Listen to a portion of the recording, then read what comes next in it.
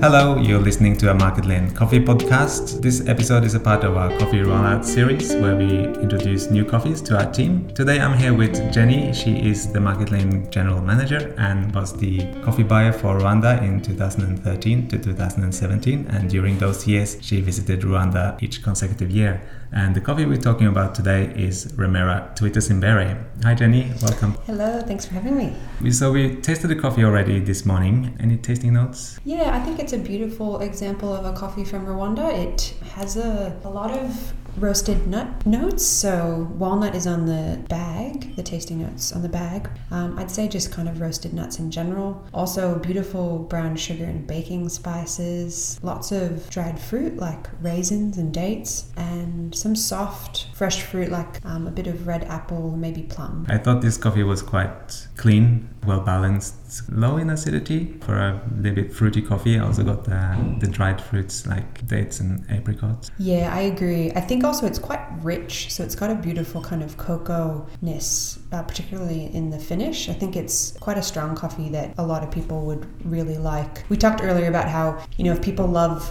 Brazilian coffees, they probably love this coffee. It's more complex than that. The fruit quality is more complex, but it kind of has that rich, kind of satisfying coffee flavor.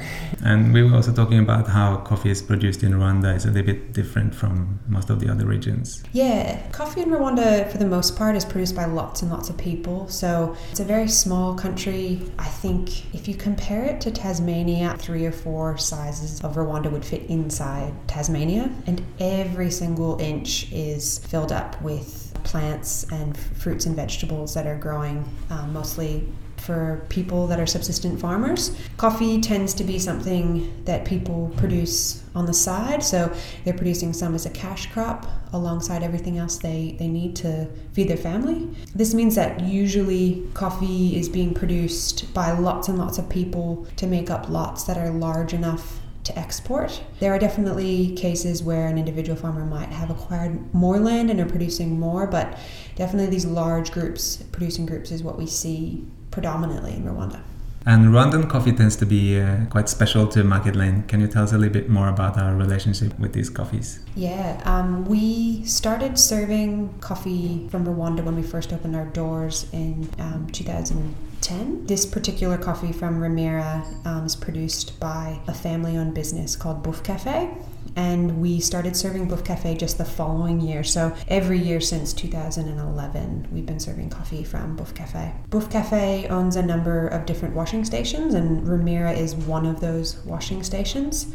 Coffee is produced in the local region by lots of different individuals and then either picked up or delivered by foot to the washing station where it's processed. This coffee is really special because it's produced by a very small producing group, so it's just 32 individual farmers that make up this coffee. The name of their group is called Twitters Imbere, and that's why we've used that name on the label this year. Normally the label would just say Remera, and even in previous years we just named the coffee Bouffe Cafe.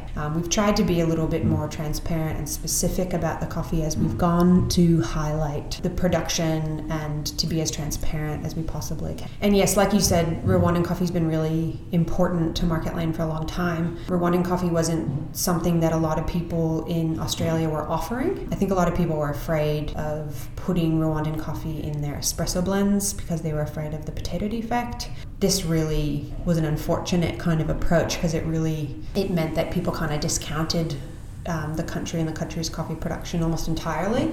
So we decided early on to bring the coffees in, to educate consumers about the really important role that coffee's played in the regeneration of the country. And also over the years, we built the most incredible relationships with the producing groups in Rwanda. For new listeners, maybe you could explain just really briefly what the potato defect means, and also what do we do if we grind a bag that smells like potato? Sure, so the potato defect is a defect that we find in this region, this part of Africa, so not just in Rwanda, but also places like Burundi and the Congo and Tanzania.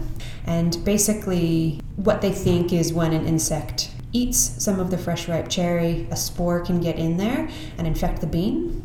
What happens is the bean gets tainted, and what's really different about this defect is that it's completely undetectable until the coffee has been roasted and ground.